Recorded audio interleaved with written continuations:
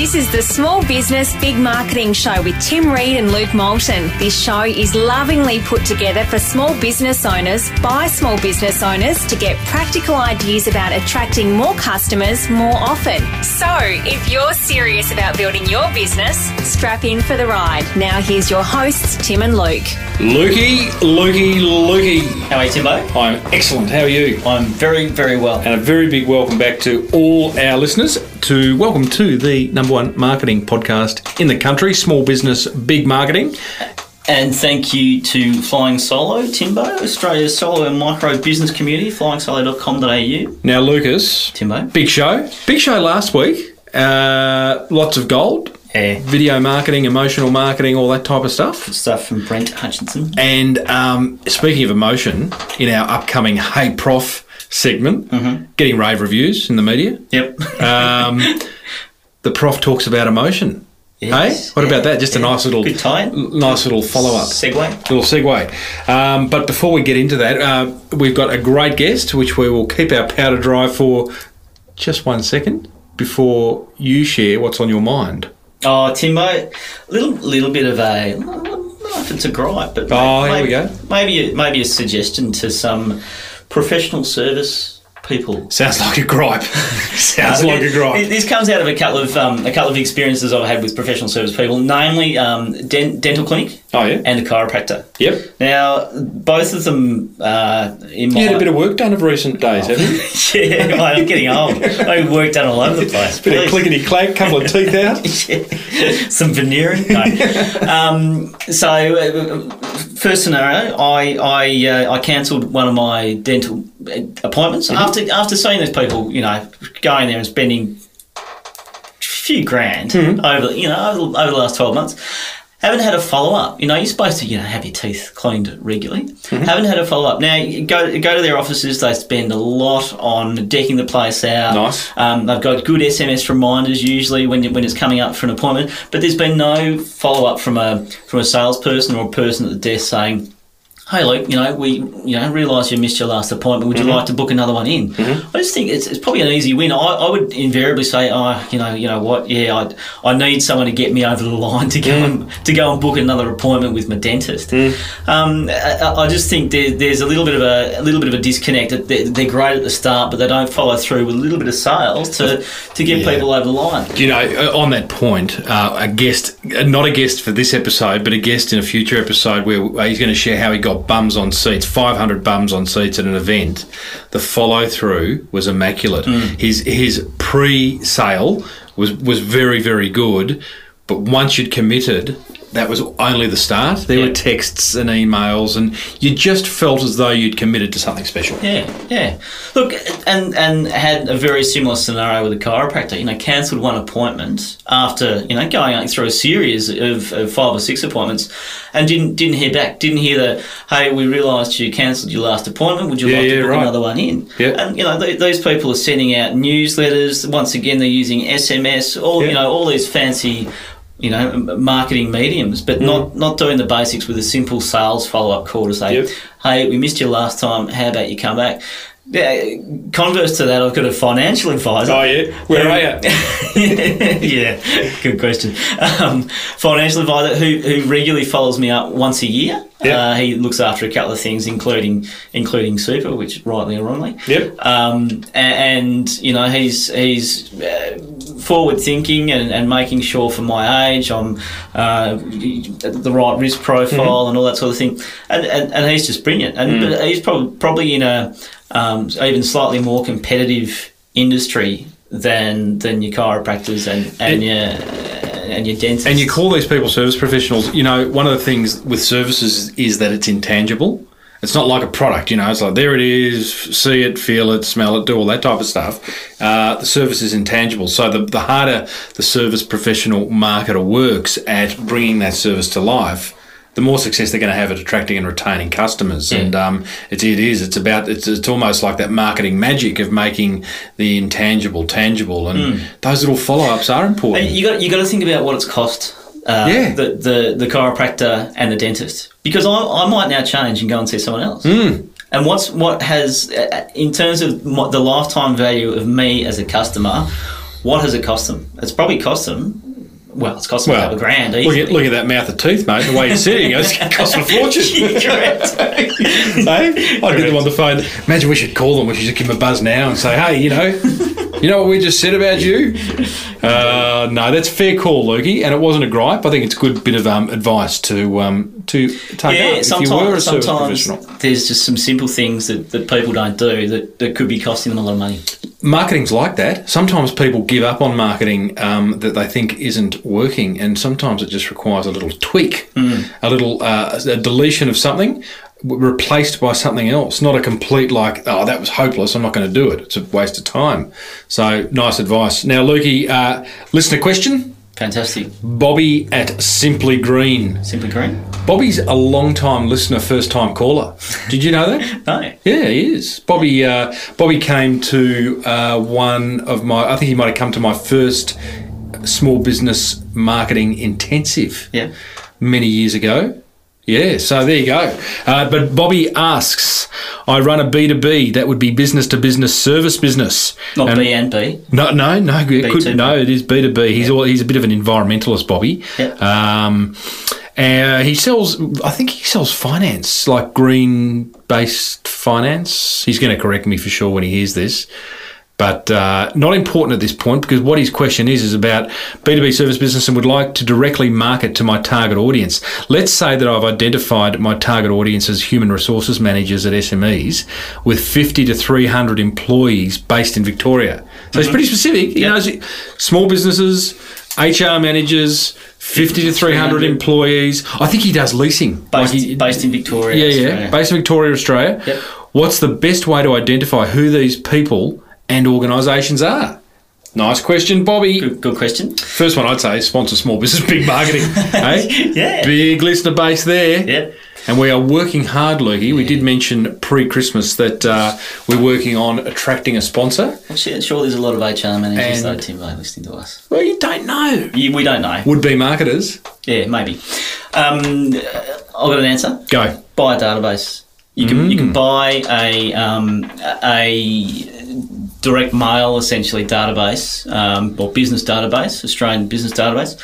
I think it's been a while since I've bought one, Timbo, or been involved in the purchase of one. But off the top of my head, I think they may be in the range of about $1,500. Right. And that will buy I always think these things are going to be dirty. You're going to get a lot of wastage. They haven't been cleaned, but not the case. I suppose you get what you pay for, but in many cases there are businesses that sell databases, and they sell them for direct mail purposes. And look, they update them annually, and they get people repurchasing. So it's in their best interest to make them reasonable quality. So in doing that, you can actually target people based on individuals based on their role within the business and within the size of the business. So that would be one avenue. And then obviously So what do you do with it? Within that database, you've got a number of options. You obviously get postal address, phone number. I think in most cases you get email address. So there's a couple of things, and obviously the name of the contact. A couple of things that you can do with that. You can go and stalk them on LinkedIn, Timbo. Probably not the right verb. No, you can look them up on LinkedIn and connect to them in that way. You can email them, but I'd be careful in regards to spam laws around that. We just want to make sure that the people on that list have actually agreed to go onto the list and accept unrelated email. Yeah, that's right. Yeah. You can then obviously send them a direct mail campaign, Timbo. Yes. And you can call them. And I'd suggest do as many of those as you can. Yep. Maybe even carve it up into 25%, split test it. Yeah. So see where you're getting the most traction. Yeah. In fact, take how many on that list. Say there is 1,000 on that list. Take the first 100 and do what you did 25 with different communication strategies. Yeah. One of which would be to sponsor small business big marketing. But I like that, Lukey. And so you talked about LinkedIn.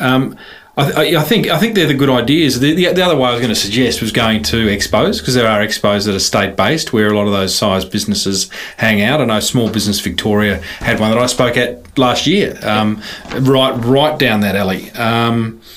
but I think they're the ideas that are going to help Bobby the most. So we will leave it there, Lucas. Yep, good stuff, Timbo. And we are going to get stuck into another episode of Hey Prof, because I can hear that bell a-ringing, and he is going to talk to us about emotion in marketing and whether, is it important?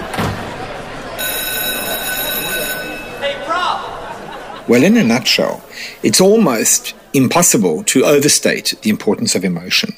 And the flip side of that is, I would argue, that marketing practitioners and scholars have been guilty of underestimating the importance of emotion in consumer decision making. In fact, I would go so far as to say that until very recently, marketing textbooks have paid lip service to emotion.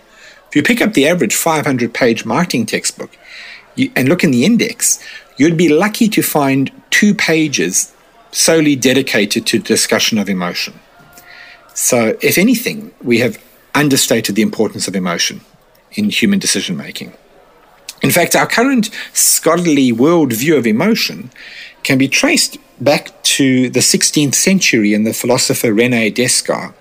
His famous quote, "Cognito ergo sum, I think therefore I am," with hindsight, should probably have been, "I feel, therefore I am."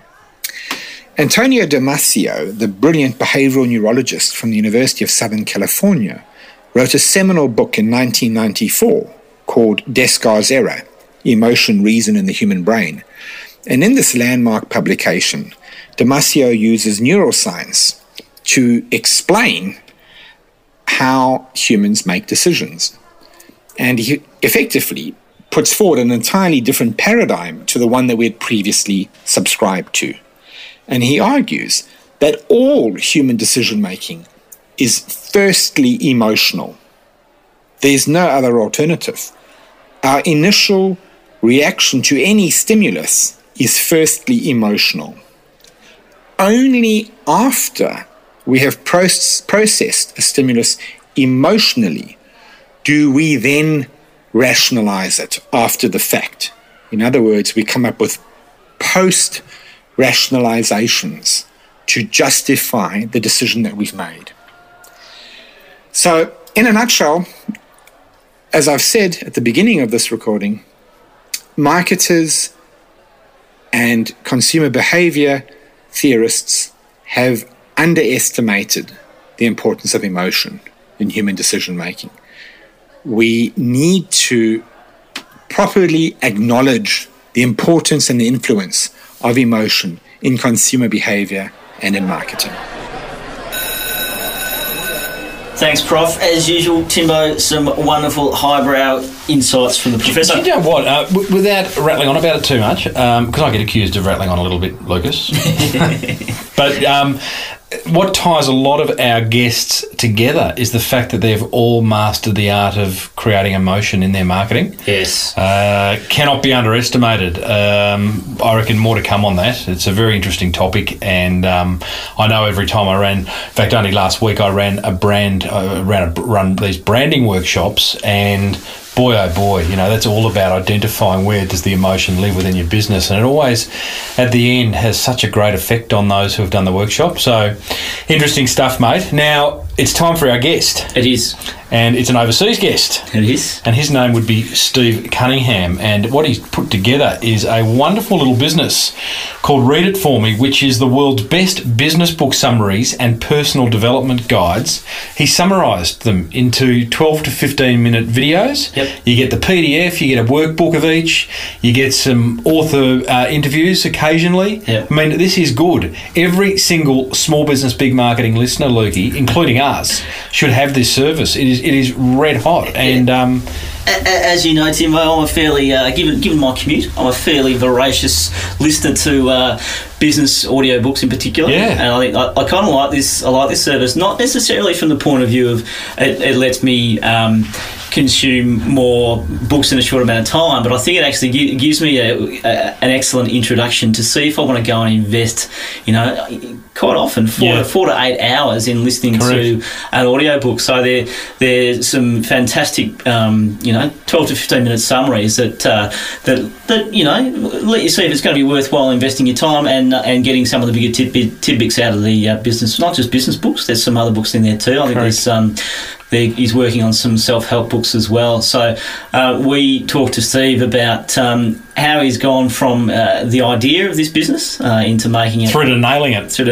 Absolutely nailing it, and he shares with us how it's actually let him be a little more choosy. He's got another side of his business. He is a digital. He's picky about his clients. He has a digital agency as well, and now he's this has given him the opportunity to be a bit more picky with the people that he works with. Over to Steve.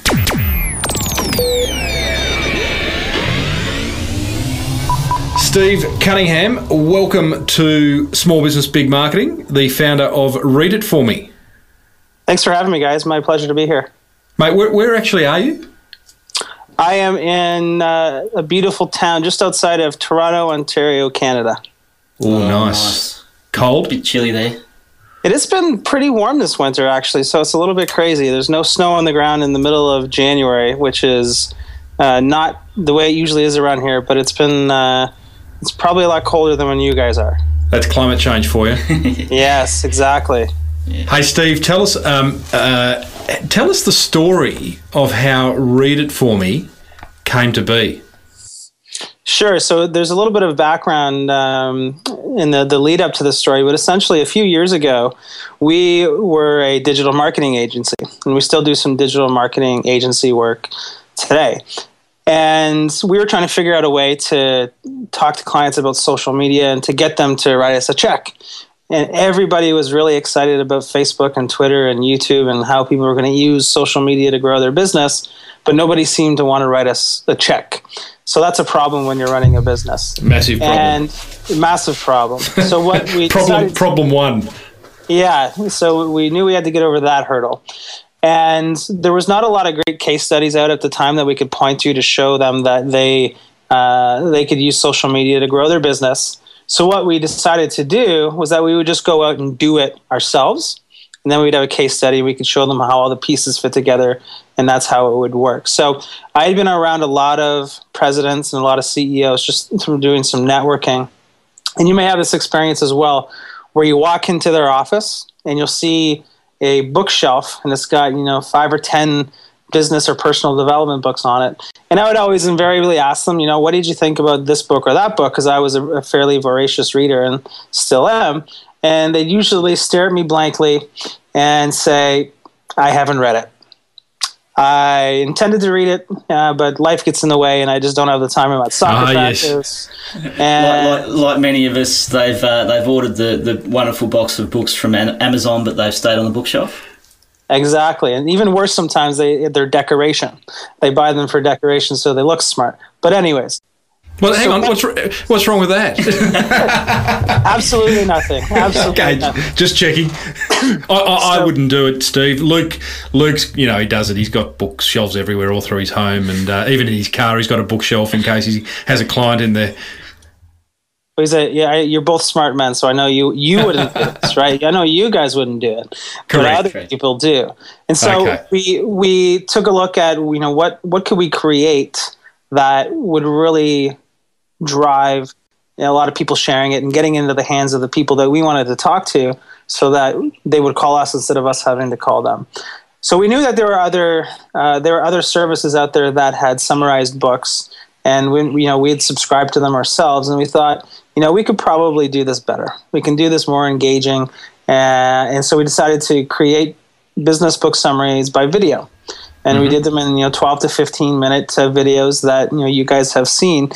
And we sent it out as an experiment to 10 people. And those 10 people passed it on to 20, passed it on to 50, to 100, to thousands, and grew as we had expected it to. And now we're in the inbox of hundreds of thousands of people weekly today. So it grew pretty good.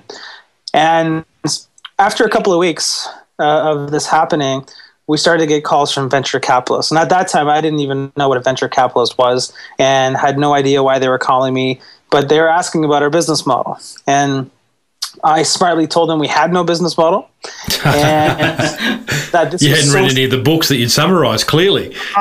Clearly, I didn't read anything about startup and Silicon Valley and all that good stuff. Yep. So, after a few of those kind of calls, we wised up to the fact that there might be a business here. And then, as you guys know, a few months ago, we launched the business formally, and are now marketing it and promoting it around the world. So we went from an idea that we thought would grow our digital marketing business to a business on its own. We're really pleased with how it's going and how it's being received today. So that's the backstory of how Read It For Me came to be. Just so I understand, Steve, so what you were doing was, in the initial stages, you were identifying books that you and your colleagues were enjoying reading and benefiting from, and then just going, as a bit of a show of client appreciation, you would do 12 to 15-minute video summaries of those books and just hand it out to them, correct?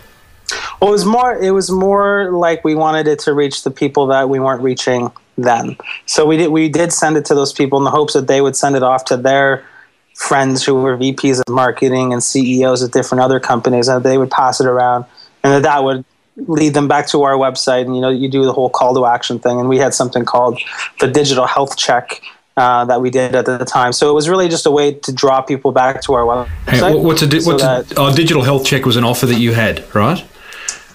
Yeah, it was an offer that we would take people through and do an audit of their digital marketing process and their digital. So that was marketing. your call to action on these summaries that you were sending out. Exactly.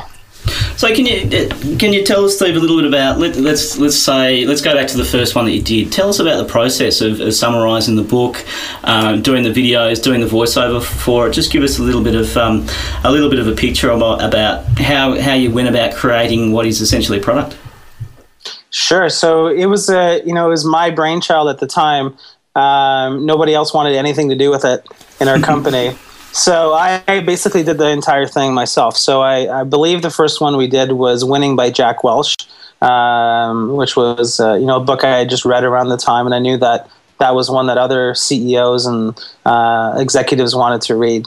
So we took the book. I boiled it down to the essence of what I thought were the most important principles in the book, wrote out a script, then I recorded it. I was using the tools that were on my Mac, like GarageBand I used to record. We used Keynote to build the slides. And essentially, through some voodoo magic of combining all of those things together, we produced the video. And it was surprisingly difficult to get the video to output the way we wanted it to. But through some trial and error, we got it done, and that was how we ran the first one. But today, I've got a team working with me on it, and they do a much better job on it than I do. So I'm just doing the summary and the voiceover today. But when we first started doing it, it was all me, and thank goodness it's not all me today. So tell us about that first one that you produced. How did you then get traction with it? How did you get it out? And was it first of all sending it out to clients or social media or a combination of the above? Yeah, it was mostly we purposely did an experiment where we only sent it out to a select number of people because we knew that the keystone of any marketing strategy, and I think this is still true today, that you need to create something that will spread on its own. If you're a small business owner and a lot of your audiences are small business owners, you don't have enough time in the day to be pounding away at Twitter and Facebook and creating connections. You need to be out there doing your business and making money. So we knew that if we were to do something that worked for us, it would need to be something that would spread on its own. So that's really what we did. Is we sent it out to 10 people. Didn't really do much in the social media realm. But kind of let it spread on its own. And that made it into, some people tweeted about it. Some people passed it on to their friends via email. We ended up in some other newsletters that got us a lot of traction. So it was really just that first little seed of here's how, that's kind of how we got the word out about it originally. And it just grew from there. So then how did it come to be in the hands of venture capitalists? I honestly don't know. I don't know to this day. I didn't even write their name down, so I don't even know who they were. So did you actually take up an offer of venture capital, or you just kept on saying, no, we'll just keep it in-house? Yeah, we just said, we told them we didn't have a business model, so I think that probably killed most of the interest. You said, A, I don't know what you are, B, we don't have what you think we have, and C, we'll keep doing what we're doing. Exactly. The whole thing was, I'm doing this to build our digital marketing business, and they probably thought I was an idiot and decided to cross me up the list and told everybody in Silicon Valley never to call this guy again. Oh, that's cool. Hey, Steve, actually summarising books, do you need to seek permission from the author? What we do is we work with the authors for the most part, and it's one of the questions we usually get, and we get more submissions from authors and publishers than we can ever hope to fulfill. So what we do with the authors, and I think this is an important point if you're creating something like this, is to provide some value to people who can work with you. So for instance, for the authors, we offer them a platform that we've been building, but now, like I said, reaches hundreds of thousands of people. So it's something where now we're attracting the authors to us as opposed to having to go out and say, can you work with us on this? And so we'll do other things, like we'll do interviews with the authors. We have run webinars in the past, and the authors really love it. What stops the author? I can clearly see the value in from the author's point of view, but some of these authors may not necessarily have a commercial mind about them, and they would think that, well, boy, by someone getting a 12 to 15 minute video summary of my book, they're never going to buy my book. So the smart ones realize that what that 12 to 15 minutes is an introduction into the ideas into their book. So, we tell this to people all the time. If you really want to take a deep dive on the subject, 12 to 15 minutes isn't really going to cut it for you. It's going to give you ideas that you can immediately apply to your business.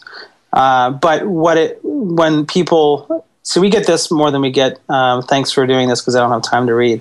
We get, thank you so much for introducing us to this author and to this idea. I'm immediately going out to buy the book. So what people end up doing when they see that there's so many great ideas out there that they could apply to their business and to their lives, they end up actually buying more books when they're a part of our service than when they're not. And whether those books go up on shelves and stay there forever, like a lot of them seem to do, who knows? But all I know is that we have a lot of people commenting that that's exactly what they do.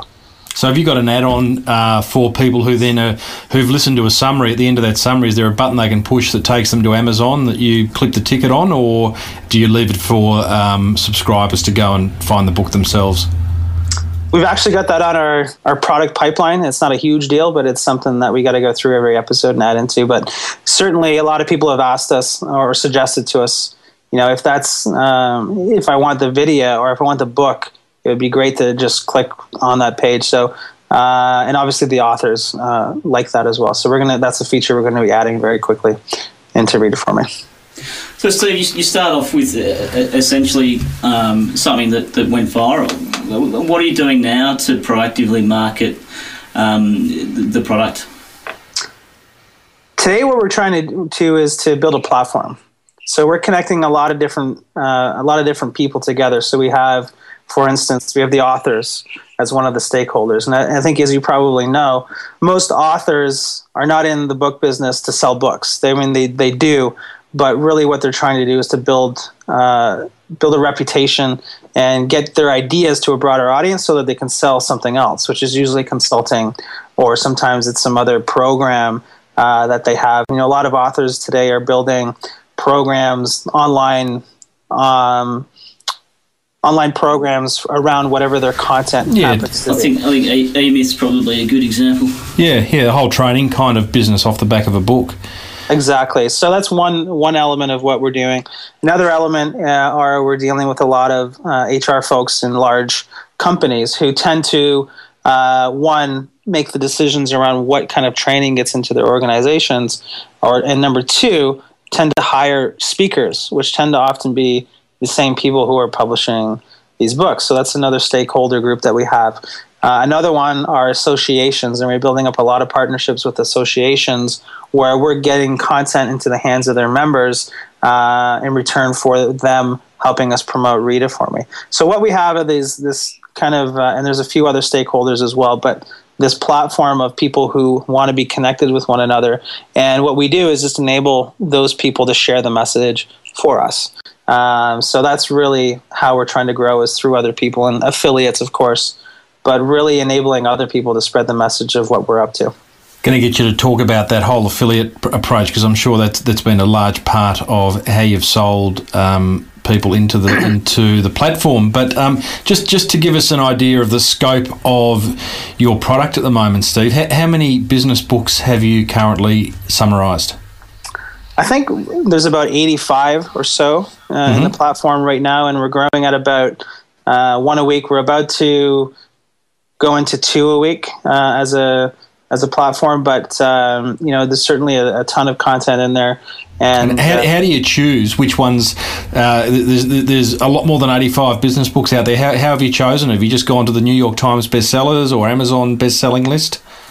Yeah, sometimes we'll do that. So it was kind of, when it started off, it was a mix of the things that I was really interested in, and I took the view that if I, as a small business owner, am interested in this and am applying it to my business, then a lot of other people are just like me, and so they'll like those books as well. Now, because we have a lot of users and people in the platform, we're getting a lot of suggestions as well.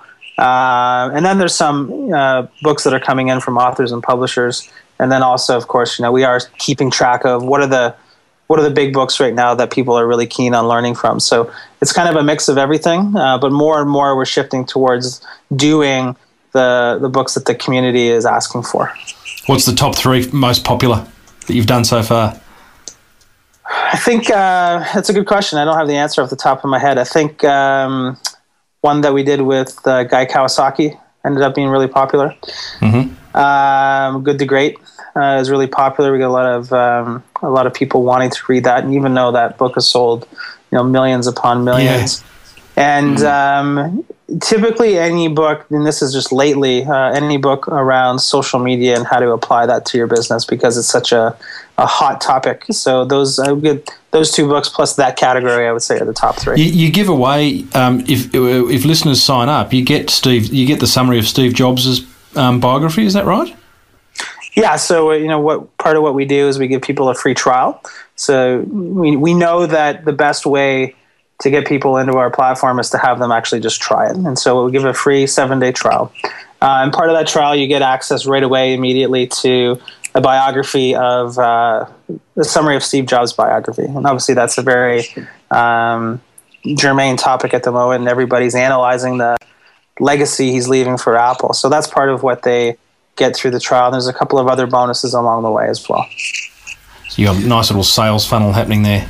There's some great books there. Some of my favourites: Rework, Making Ideas Happen. Some fantastic ones. Getting Things Done.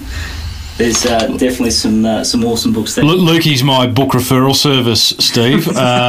Pretty much, you'll ring me and say you've got to read this or that, and so from now on, I'm just going to say, tell it to the hand, Lukey. I've got the summary. I already know the key points. So when people go in, Steve, they basically have access to the entire bookshelf. Absolutely. So when you're in your trial, you get access to our full library of content. Oh wow! Even during the trial. Absolutely. Okay.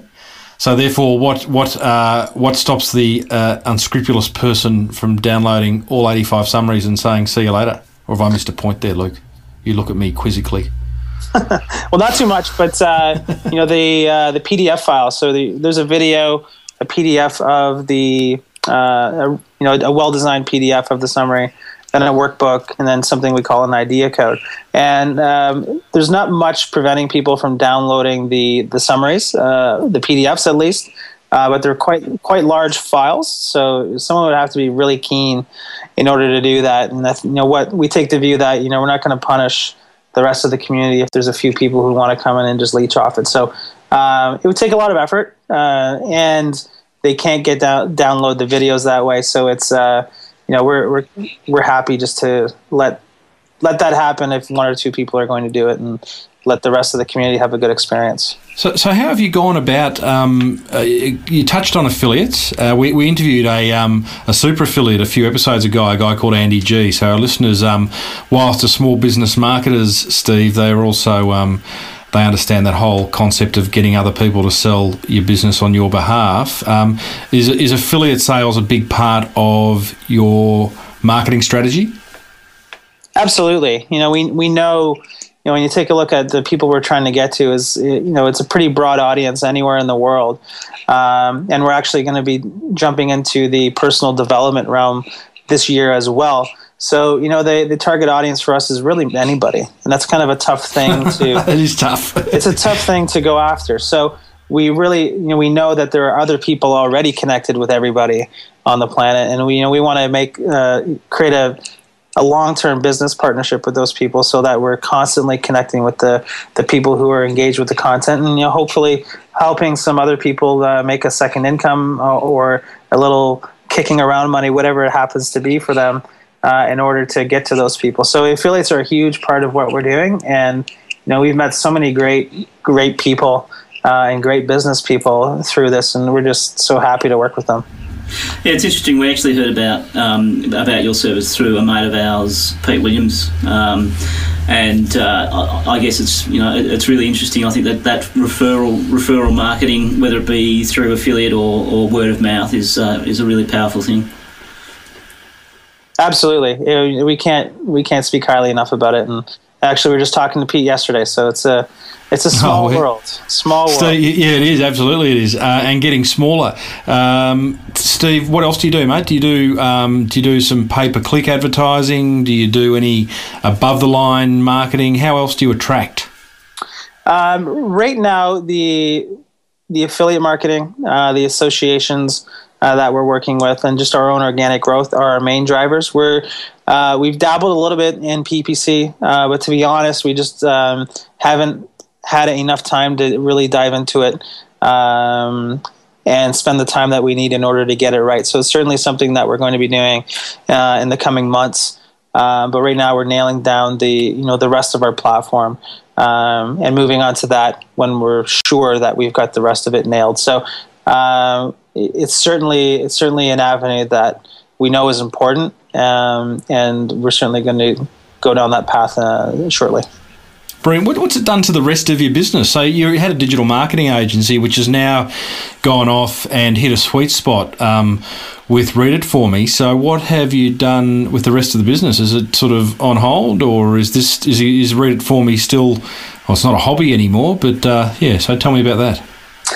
Well, the digital marketing business certainly isn't on hold, but it certainly allows us to be a little bit more choosy about who we work with. And, we're not out there actively looking for new clients. If we find a new client that seems to be a great fit for what we're up to and, frankly, pay us what we want to get paid, then we take them on. And it's really a good situation that allows us to work with people who are a great fit for us while we're growing Read It For Me. And so that's kind of the approach we're taking, is we still like to do that work, but only when it's a right fit.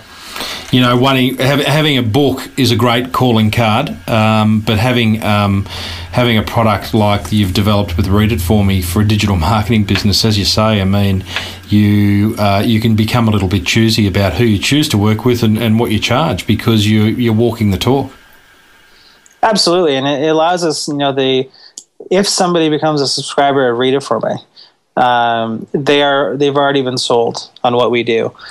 So the conversation is a lot easier with those people than it is with somebody who's never heard of us. So they've already been through, our sales funnel. They've already been through our autoresponder series, and they see how we're marketing to them, and it just makes sense. And so that certainly grows the pool of people we're able to talk to about digital marketing. Yeah, brilliant, mate. And where do you see it going in, say, I'm not going to say 2 years because that is far too long in the world of digital, but where do you see Read It For Me being in 12 months' time? Well, we just would love to continue to grow on the path that we're growing right now. We don't have any audacious goals for ourselves other than to come to work every day and continue to grow what we're doing.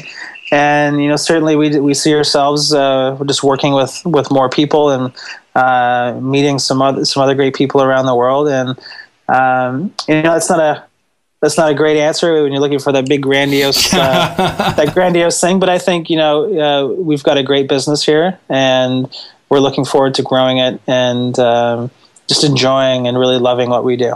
Lovely work, man. One last question: have you got what kind of media coverage have you got, and what have you done with it? Well, it's really interesting because we've got some we've done some stuff with, for instance, with Mashable, who you guys may be familiar with. I'm also a marketing columnist for the Financial Post here in Canada, which is the largest national newspaper for the business crowd. And I've really found that in some other, you might have heard this from some other people as well, the best results we get are from people we've never heard of, from blogs, from people with email lists. And it's a huge wake-up call because, you get a lot of pitches from people saying, we can get you in the media, we can get you, in different newspapers and magazines. But by far the biggest thing that we've had success with is other people promoting on our behalf. So, funny you should say that. We're about to, once we farewell you, Steve, we're going to share with our listeners how they can get access to your service, and we're going to throw in a couple of bonuses for them as well. And I reckon that we might be one of those people, because I think our listeners will really appreciate what it is you guys have got to offer. Well, thanks a lot, guys. I really appreciate it, and thanks so much for having me on. Brilliant, mate. Go and clear the snow from that door. We're about to go for a swim. Yeah, thanks a lot, guys. I appreciate the kind words there. Enjoy your swim. You bet. Thanks, Steve. Okay, cheers. So, Lukey, I've got this theory that many business books are longer than they need to be, right? So, one of my favourite marketing books is... If you wrote a business book, it would be longer than what it needed to be. You know, you crap on. Sorry, go on. Harsh but fair. Interrupted you. So, Seth Godin wrote Permission Marketing, right? It's a great book. The concept of permission marketing is this: give to get, right? Yeah. So, in return for an email address, for example, give something of high perceived value at a low cost to you, the business. That's all. Yeah. Now, it's essentially the theory of reciprocity. Yeah, that's right. But you wouldn't be in the New York bestseller with one paragraph on an A4 page. No. So you got to write the whole book, and you got to give examples and do all that type of stuff. But what I love about this, and I really do believe what I said up front, is that every one of our listeners, if you are a small business owner, you need to be reading more. You can never stop learning, and you should subscribe to this product of Steve's, because it's fantastic. Now, we are going to make it easy for our listeners to do that, Lukey, under Steve, with Steve's permission. Yes. If people go to smallbusinessbigmarketing.com/read it for me, okay, they can sign up to the service and also receive a couple of bonuses from you and I for doing so, because we will, in the spirit of affiliate sales, receive a little payment, and that helps us do the show. Yep. And food on the table. Keep food on the table, particularly if you're an extra mouth that you've now got, little Aussie. You haven't got an extra mouth, but you've got an extra one in the household. They get a free copy of my ebook, Ching, 250 pages of marketing gold, and a free copy of your instructional manual, which is how to build an email list simply and easily. And all they need to do is send us the PayPal receipt via email. And all those instructions will be on the link, which is smallbusinessbigmarketing.com/read it for me. And you know what they're also going to get? They'll also get the digest, the first version of... The first summary. They'll get a summary of the Steve Jobs book biography, which I'm reading that at the moment, as I said a couple of episodes ago. It's a big book too. It is a big book. Not many pictures in there. No, but so they get a summary of the Steve Jobs biography. So, Lukey, fantastic. Love it. Love hearing a business like that. What a success story. Yeah. Next week, Small Business Big Marketing, we are going to have Glenn Carlson, who managed to get 500 bums on seats at an event that I attended recently, and he did it in a very short amount of time. Very, very interesting how he went about it. Looking forward to hearing about that one too. Absolutely. So until then, Lucas... Thanks for listening. Do you know what? Can I just remind people, Getting lots of good feedback. Yep. We get lovely feedback, Lucas. Oh, you read iTunes recently? I have. Site Point. I always get it wrong. Site Boost. Yes. Our little $49 product that for 2 hours of video we've created that identifies the characteristics of a high-performing website. $49 and it is gold. Getting lots of good feedback on that, and that's smallbusinessbigmarketing.com / If your website's struggling a bit, it's a good one to go and have a look at. Yeah, so / site boost. That's enough. Enough selling. We'll catch you next week. Thanks for listening. Lovely. See you guys. You've just come that little bit closer to getting your business booming thanks to the Small Business Big Marketing Show with Tim Reid and Luke Moulton. Please keep in mind that the information, opinions and ideas expressed in this show are those of the hosts and interviewees and theirs alone, and they don't necessarily reflect those of their past, current or future employers.